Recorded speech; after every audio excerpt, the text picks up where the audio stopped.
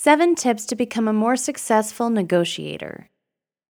Who's looking out for you? In a world where getting what you want is entirely up to you, being a skilled negotiator is crucial to your success. Whether you're angling for a raise or trying to get an outstanding deal on a used car. Sadly, negotiation isn't one of those skills we're taught as children.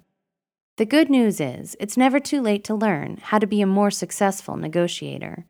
You can start with these simple tips. Do your research.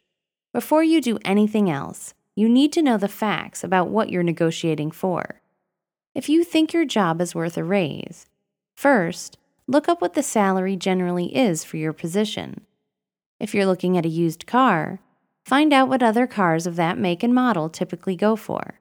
A little knowledge goes a long way. Listen. A negotiation takes 2 people, both of whom generally want something. Start paying attention early on to what the other person is saying. Getting a feel for where they're coming from will be to your advantage. Speak up. Never be afraid to ask for what you want.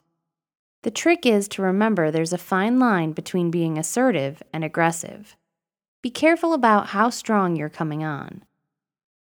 Take your time. The temptation is to close the deal quickly and to take what you can get. Here's where you need to pull back a little. It's okay to take time to think about the offer.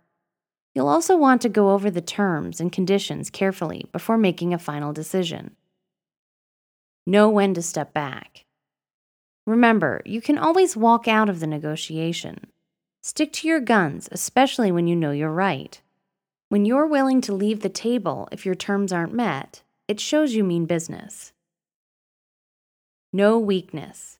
The minute you start thinking of the other person as a bigger and stronger opponent, you've already lost. This is not the place to show weakness. Instead of worrying about your own shortcomings, concentrate on theirs. How can you use that information? Remember the give and take. Don't give up points unless you're getting something in return.